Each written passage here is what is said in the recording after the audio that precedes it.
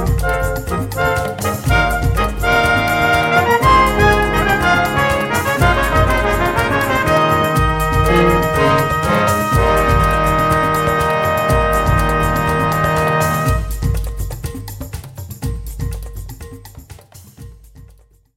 everybody, welcome to Bone to Pick Biz. I am Michael Davis and we are coming to you today from the international headquarters of the Vic Firth Company in Boston, Massachusetts.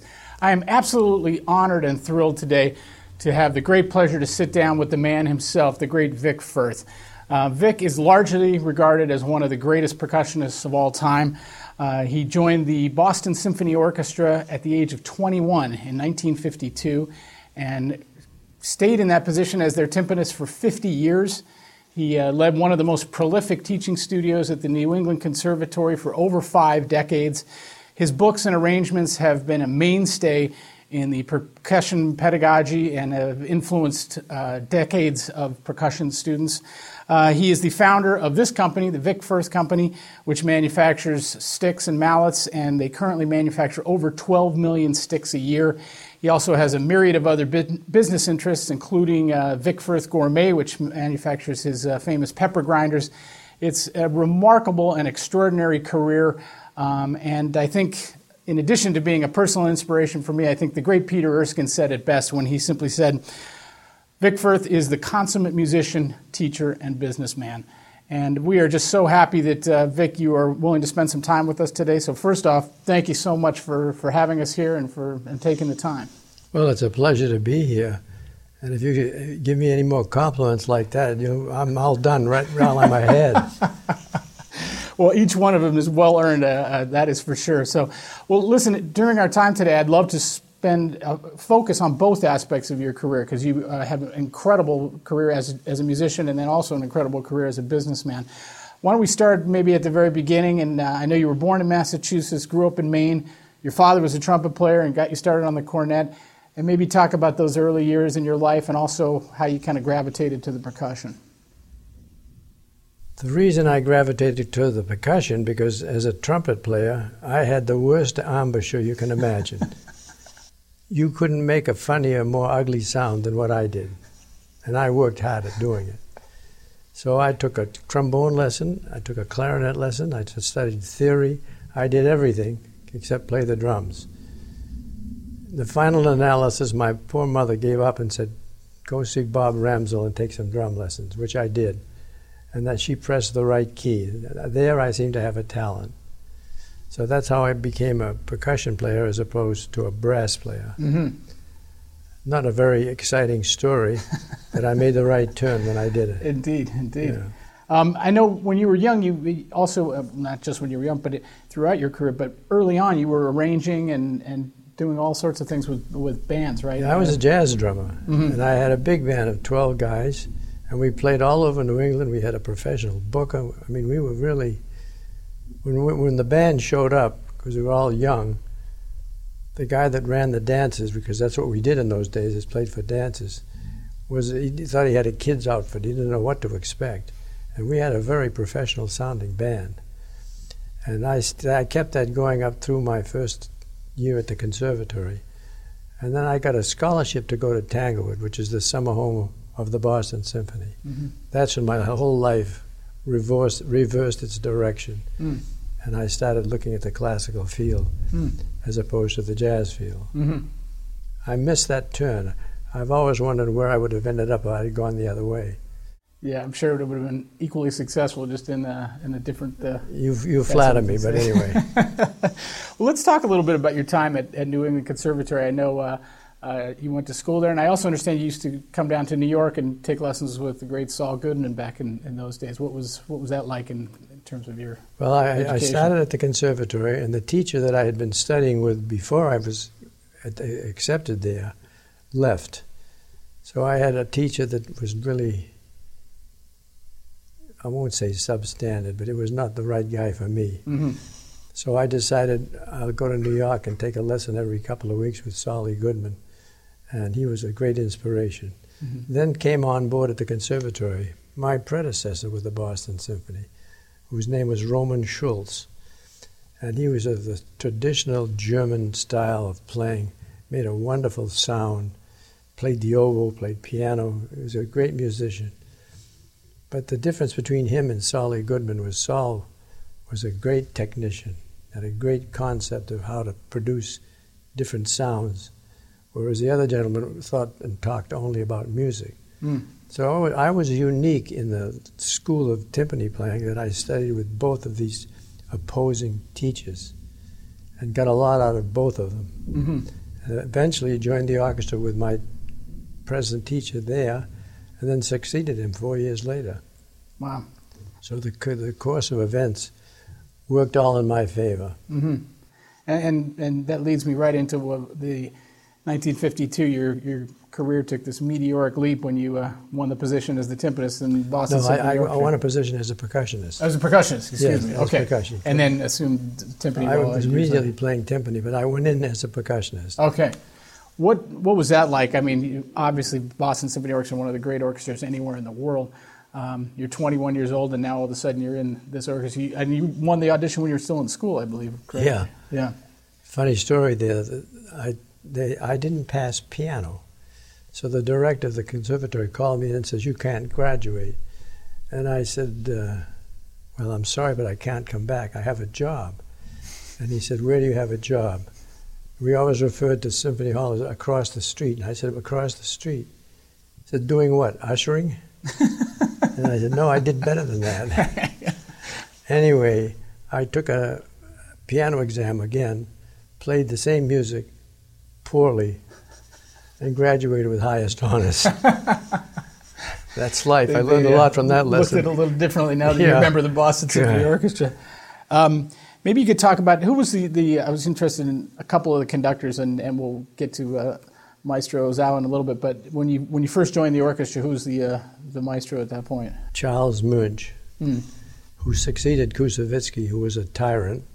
Munch was very much of a soft, gentlemanly type of individual. He also didn't over-rehearse, which the orchestra loved him for, because everybody likes to rehearse. Right. He was one of those that was more inspirational, and more things happened when you weren't suspecting it at the concert. So with him, you didn't give 100% of your attention. You gave 110%, because you never knew when he was going to take an abrupt turn and leave you out there in a bag of wind. But it was a great experience playing with him. I want to ask you a little bit about your approach to, I guess it's fairly legendary how you adjust parts and would tweak things within orchestral parts that made it make more sense for percussionists. And it sounds like I'm so happy that we get to sit in front of these amazing timpani today. But it sounds like that's part of your personality. You were describing these instruments as the only ones in the world and how you custom design it. And before we talk about the actual playing, maybe you could just tell us about these timpani, because they're beautiful looking, and as you can see, they've had a wonderful life to themselves. They have some wear marks on them. They've played a lot of music. No, the man who designed and built them for me was named Gunther Ringer from Berlin. And I met him through a gentleman in New Orleans who was bringing in a pair of drums made by him. And I saw the instruments and was so taken with them that I immediately went to Berlin, and we struck a deal where I would distribute the timpani in North and South America. Now, it sounded like a big deal, but it means, 6 sets a year or something. But I was doing it for the fun. And he was such a craftsman and had such an organized mind that it was an experience working with him. And these were the last set that I gave him the specs for. And the diameters and the depths of the bowl and everything are all different than all the other ones he made. Consequently, these have a real dark, brassy sound. They're really exciting to hear and play, especially if you know how to play them. So that doesn't mean me, but I think it does. And how many years did you play these in the orchestra? Oh, probably I've had that set for 30 years. Wow, that's amazing. Let's talk about a couple of your books, which I know are really, as I said in the introduction, mainstays in percussion pedagogy. The Solo Timpanist and the Solo Snare Drummer. They remain highly influential, and it seems like it's almost a precursor to your career as a businessman, that as a musician, you were always tweaking and looking to improve things and And everybody that I talked to about you has said that you're just constantly in that mode, and that's probably what's made you so great and successful. But maybe you could just talk about your overall approach to playing, and then maybe those books in particular. Well, let me explain the books first. The Solo Timpanist was kind of, Saul Goodman wrote the book that everybody was studying from, but it only went part way to the finale. So I thought something should be written that's much more challenging than what Saul had written. So where his exercises and his etudes stopped is where I began. Okay. So they're not meant for a beginner, they're not meant for an intermediate, they're meant for someone who's trying to improve their mechanical musical skills. Okay. And the same with the solo snare drummer. Okay. If you looked closely at some of that music, I've stolen and disguised some of the famous excerpts in the repertoire. Uh-huh. But I don't hide that fact, because they're things that challenge a young student, and having played something similar to it, when they get to it, it feels familiar. Mm-hmm. So that's the reason that all the material I wrote was patented, and conceived. Mm-hmm. And also, not to just focus on that, but you did many arrangements and compositions for percussion ensembles, and are legendary even just within themselves. But I assume you took that same approach to writing for the percussion ensemble. Everything I tried to do was somewhat commercially oriented, and then I wrote 3 forms of each thing. For example, the percussion ensembles that I wrote were 3 elementary, 3 intermediate, and 3 advanced. So kids could get in at all levels. Mm-hmm. Mm-hmm. There's too many guys that are writing way out and beyond, and they don't make any practical sense from a teacher's point of view. Mm-hmm. The other thing is, I never did anything that I didn't have fun doing. So when you teach students, if they're not enjoying some of the music they're playing and accept the challenge as fun, you lose something. Mm-hmm. And that was always one of my theories with teaching, because I taught at the conservatory for nearly 50 years. Mm-hmm. That's a long time. I got sick of hearing myself talk, I tell you, solving the same problems. Well, that's some great words that it's got to be fun, because otherwise, especially when you're talking about music, that's why we're correct in it, is for the fun and the joy in it. Well, let's jump ahead. I know I'm asking you questions that I asked you before the interview, because I'm so thrilled to be here, and it's such an incredible story and career. Can you share your memories of those first sticks that you made, and how that kind of blossomed? And obviously this is a huge, big corporation now, but what was the very beginning like when you made those first sticks? The reason for making them was I was playing a lot of contemporary chamber music, and what was written, there really weren't sticks that could accommodate the sounds from the particular drums that you were playing, and gongs and cymbals and all mixed percussion, bag. So rather than moan and groan and complain that you can't do this right, I decided to just make some myself and use them for my own particular style and musical demands. Well, I had a wood turner in Montreal who actually hand-turned every pair of sticks. And I brought them into Boston, brought them to the conservatory just to have a pair of sticks of my own to teach with, and the students started seeing these sticks. Everybody starts right off on the ride cymbal, oh, these feel good, blah, blah, blah. So the next thing you know, I get a call from a drum shop in Chicago saying, I understand you're in the stick business, we'd like to purchase some. And I said, well, I'm not in the stick business, but if I can help you out, I'll make you some. So I made, let's say, 10 pair for Maury Lishon at the drum shop in Chicago. Well, as drummers travel about, they have their own fraternity and their own places to hang. That's a drum shop. Mm-hmm. I started getting calls from a number of drum shops all over the country. Well, we got up to 30 pair a month, which was a big deal. We now do, on 2 10-hour shifts, 80,000 sticks per day. So we've graduated from the minor leagues. And where they all go, I am still amazed at. But anyway, I have to tell you those numbers, because when I walk through the plant and look around, I think to myself, how did I get myself here and in this position? Yeah. It must have been a series of smart mistakes or something. Anyway. Well, it's some brilliant mistakes, if you want to call them that, and we're at the headquarters. Of course, your plant is up in Maine, but we can hear all the activity going on right now. We're busy. It's always going like crazy. Maybe you could tell. It's such a funny story that you told me earlier, but how some deer droppings helped your path in terms of your one of your early suppliers and still suppliers. I made a trip down south where the hickory grows. And my manager of the plant says, whatever you do, don't dress like you normally do. Put on some jeans, bring some rubber boots, wear a plaid shirt, whatever. Don't look like you normally look. We got there, and I looked like I normally look, with just a shirt and a jacket, whatever. And the fellows down there in Tennessee were a bit aloof, you might even say rude, until I happened to look down on the ground and there were some fresh droppings from deer.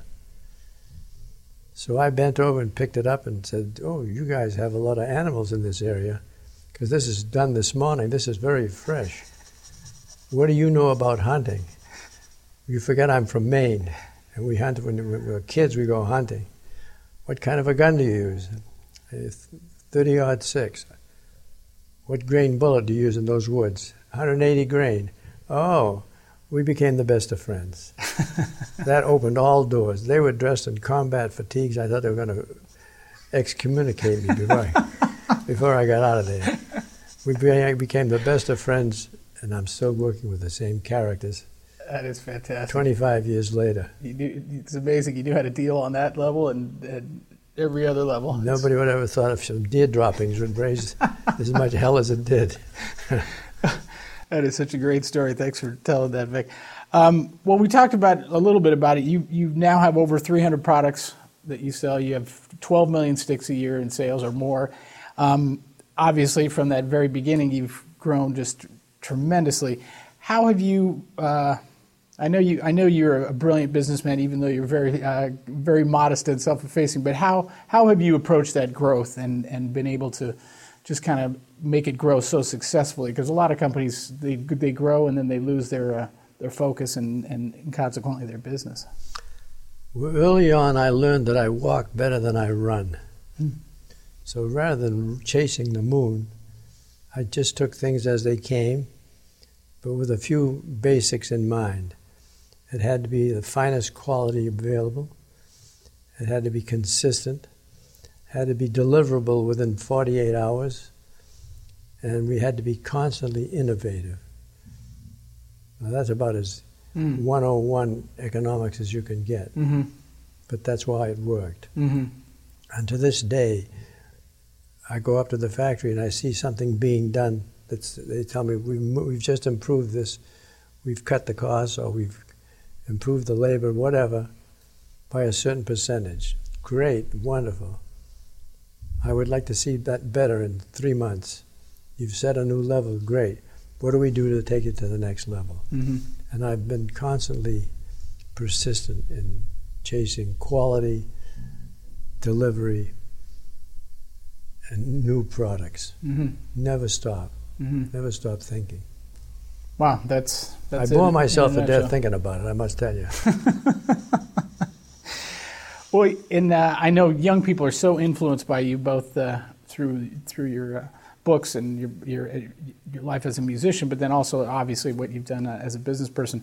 I think it's so important for young people today, especially young musicians, to come at it from an entrepreneurial mindset. And it doesn't mean you have to go out and try to build the Vic Firth company, because that's a lot of things have to happen for that to be a possibility. But I do think it's a matter of having an attitude of creating opportunities that don't exist, especially the way the music business is changing now. But you've kind of touched on it, but I was wondering if there's anything more. What qualities within yourself do you think had, or maybe common qualities within yourself, helped you as a musician and then have also helped you as a business person? I can summarize the whole question in one word: persistence. No matter what I did, right or wrong, if it was wrong, I would keep after it till I got it right. And if it was right, I kept after it till it got better. Whether you're talking about how you play your instrument or if you have any ideas of something entrepreneurial. But you know how many hours a day you practiced. Mm-hmm. I used to do 6 to 8 hours every day, nonstop. And the day before I auditioned for the Boston Symphony, I played nonstop 14 hours. I played more with one hand then than I do with two now. But I was in that shape, and that was the kind of the level of achievement that I went for. You can't do anything unless you work your butt off. Mm-hmm. Wow, that's powerful. I mean, persistence. I think you're absolutely right. That's amazing. I was determined to get it right, no matter what. If you can't, if there's a stone wall and you can't get over it, you go under it, you go around it. You can get through it somehow. Yeah. Don't just give up and say that's impossible. That's amazing that the day before your audition, I think a lot of people would be going the other way, but you were. I had a gallon of orange juice, and every 2 hours I'd drink some orange juice. That was it, nonstop. Well, it obviously was the right thing to do. That's for sure. Every drummer, all my great drummer friends, all play Vic Firth sticks, and they all the way from the great Peter Erskine to I'm working with a great drummer in New York now named Jared Schoening. We're playing the show Pippin together. He's an amazing player, and he's just a huge fan of yours and plays all your sticks. I was curious, you have such an impressive roster of artists that play your sticks and mallets. How do you go about picking your clinicians and your endorsers, and maybe you could just share a couple. So I was particularly interested in how your association with Steve Gadd maybe came about, but I was kind of in a wider way just how you guys go about finding these great people to play your sticks, or maybe they find you. But well, let's start with Steve Gadd. He's been one of us for years. I mean, I can't even tell if it's 30 years or 35 years. He's been an endorser, and he had some family living close by here in Boston. And when he used to come to visit, we'd get together and have a drink or come over to the house. He had 2 daughters and I had 2 daughters, so we had a lot in common. And I asked him, what do you play for sticks? And he said, the SD2 Bolero and the SD4. I said, well, they're kind of 2 different sticks. Why don't we take the measurements and the specs and amalgamate them and see what we come up with? And that's how we arrived at the stick that we produced for Steve Gadd. And that's how we came up with that barrel tip. It was the first stick that had that tip shape on it. Mm. He threw me a curve, though. He says, I want it black. I said, black? How am I going to make a black stain? I mean, we never had only natural sticks. Mm-hmm.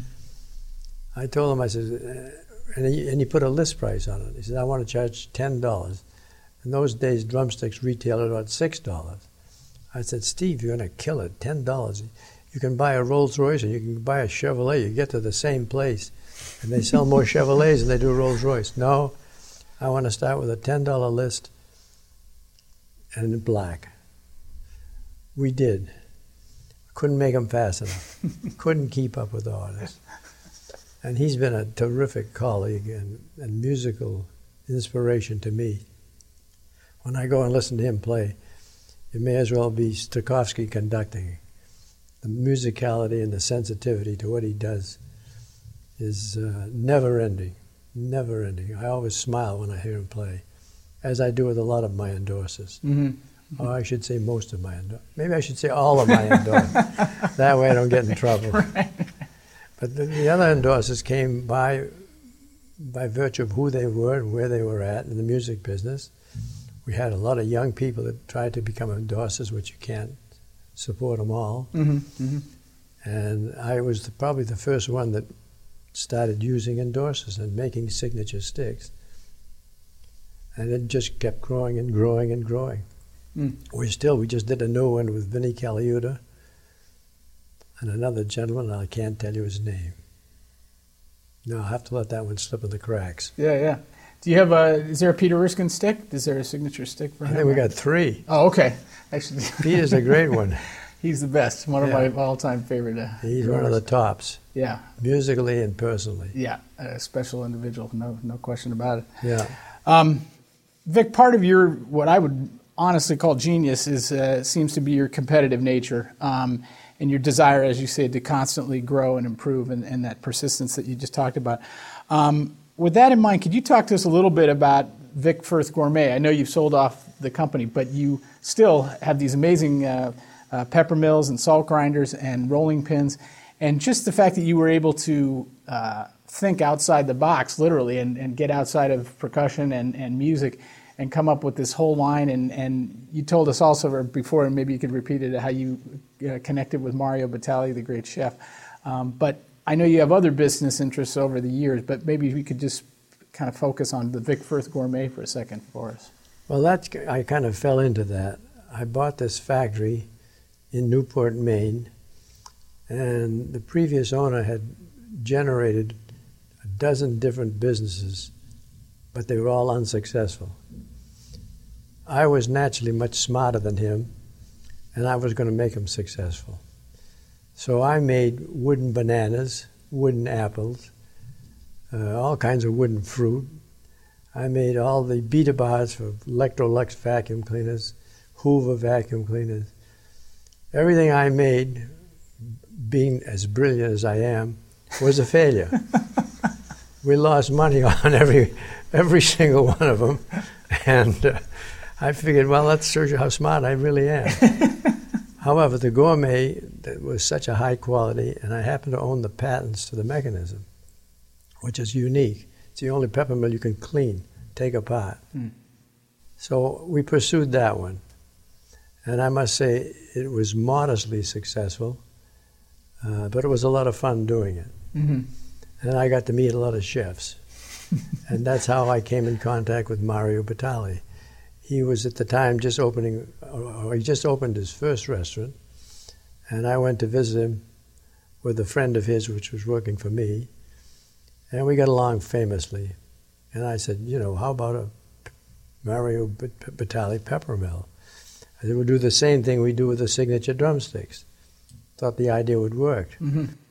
He said, it's great. Okay, you want a natural finish, or do you want a colored mill? I'd like an orange mill. I looked at his shoes and saw these orange shoes, and I figured, oh boy, this is going to be trouble. So I said, orange. Who would put an orange pepper mill on the dining room table? It's got to be orange. Turned about to be the best seller we ever had.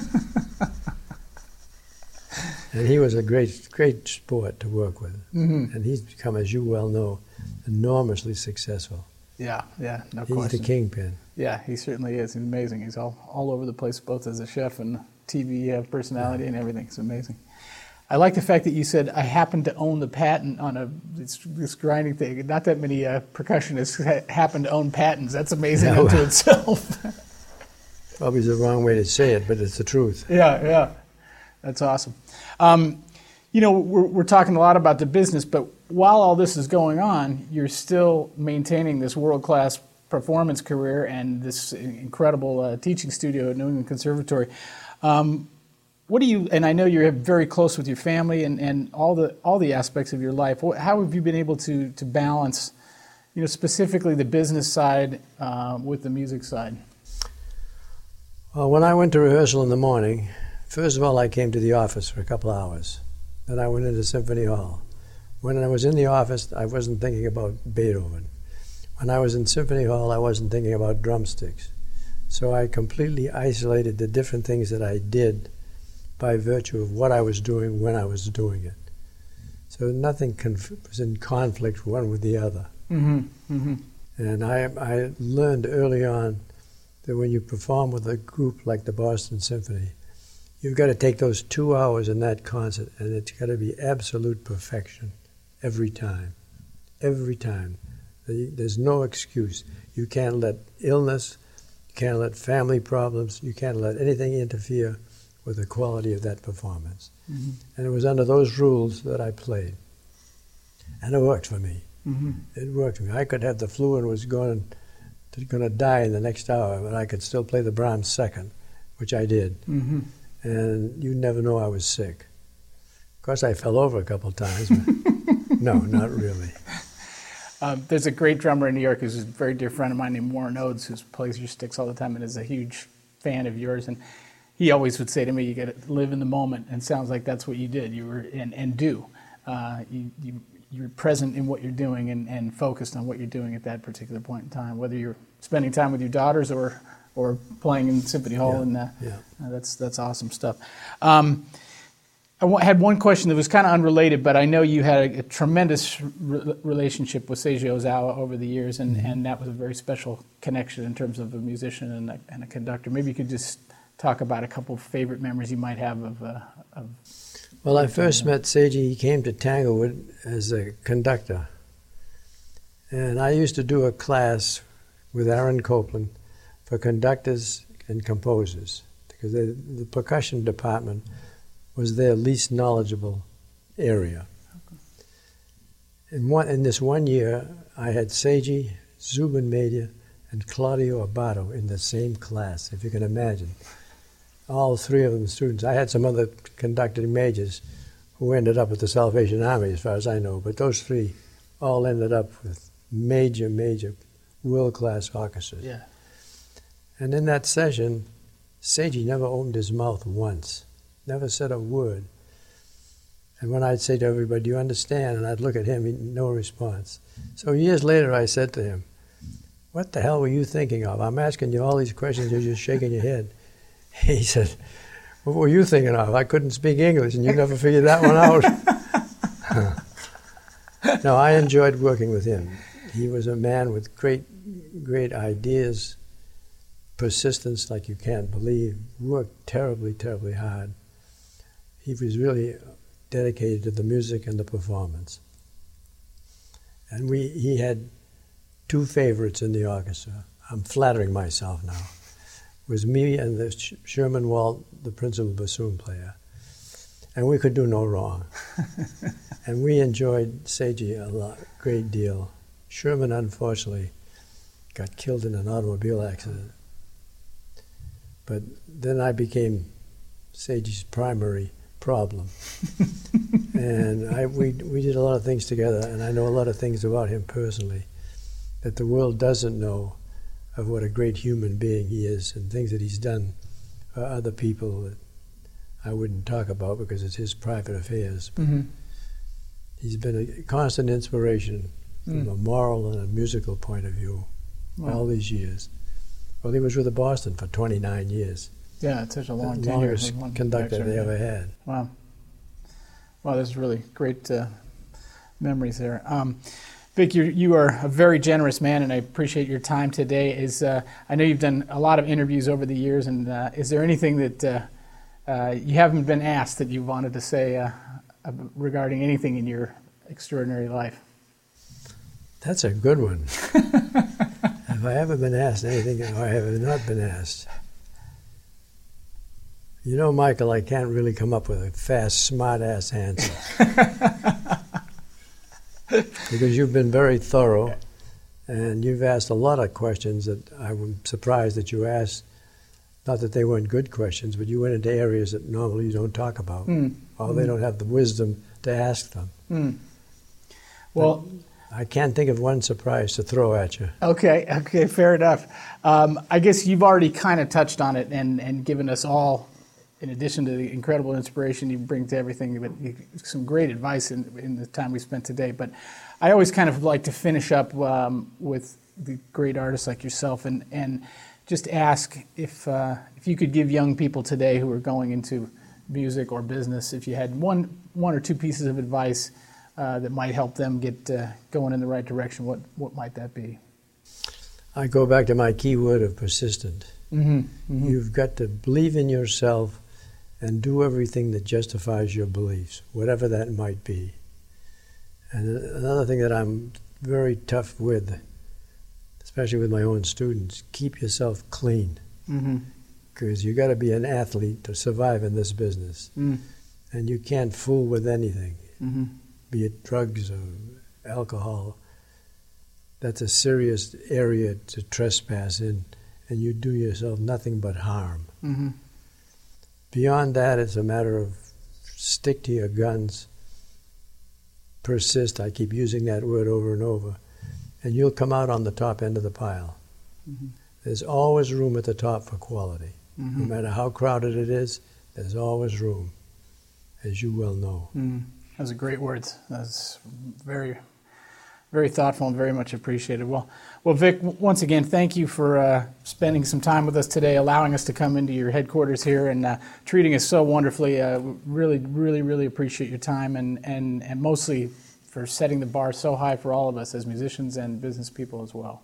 It was a great pleasure, Michael. Thank you, Vic. Enjoyed it. We will see all of you next time on Bone to Pick.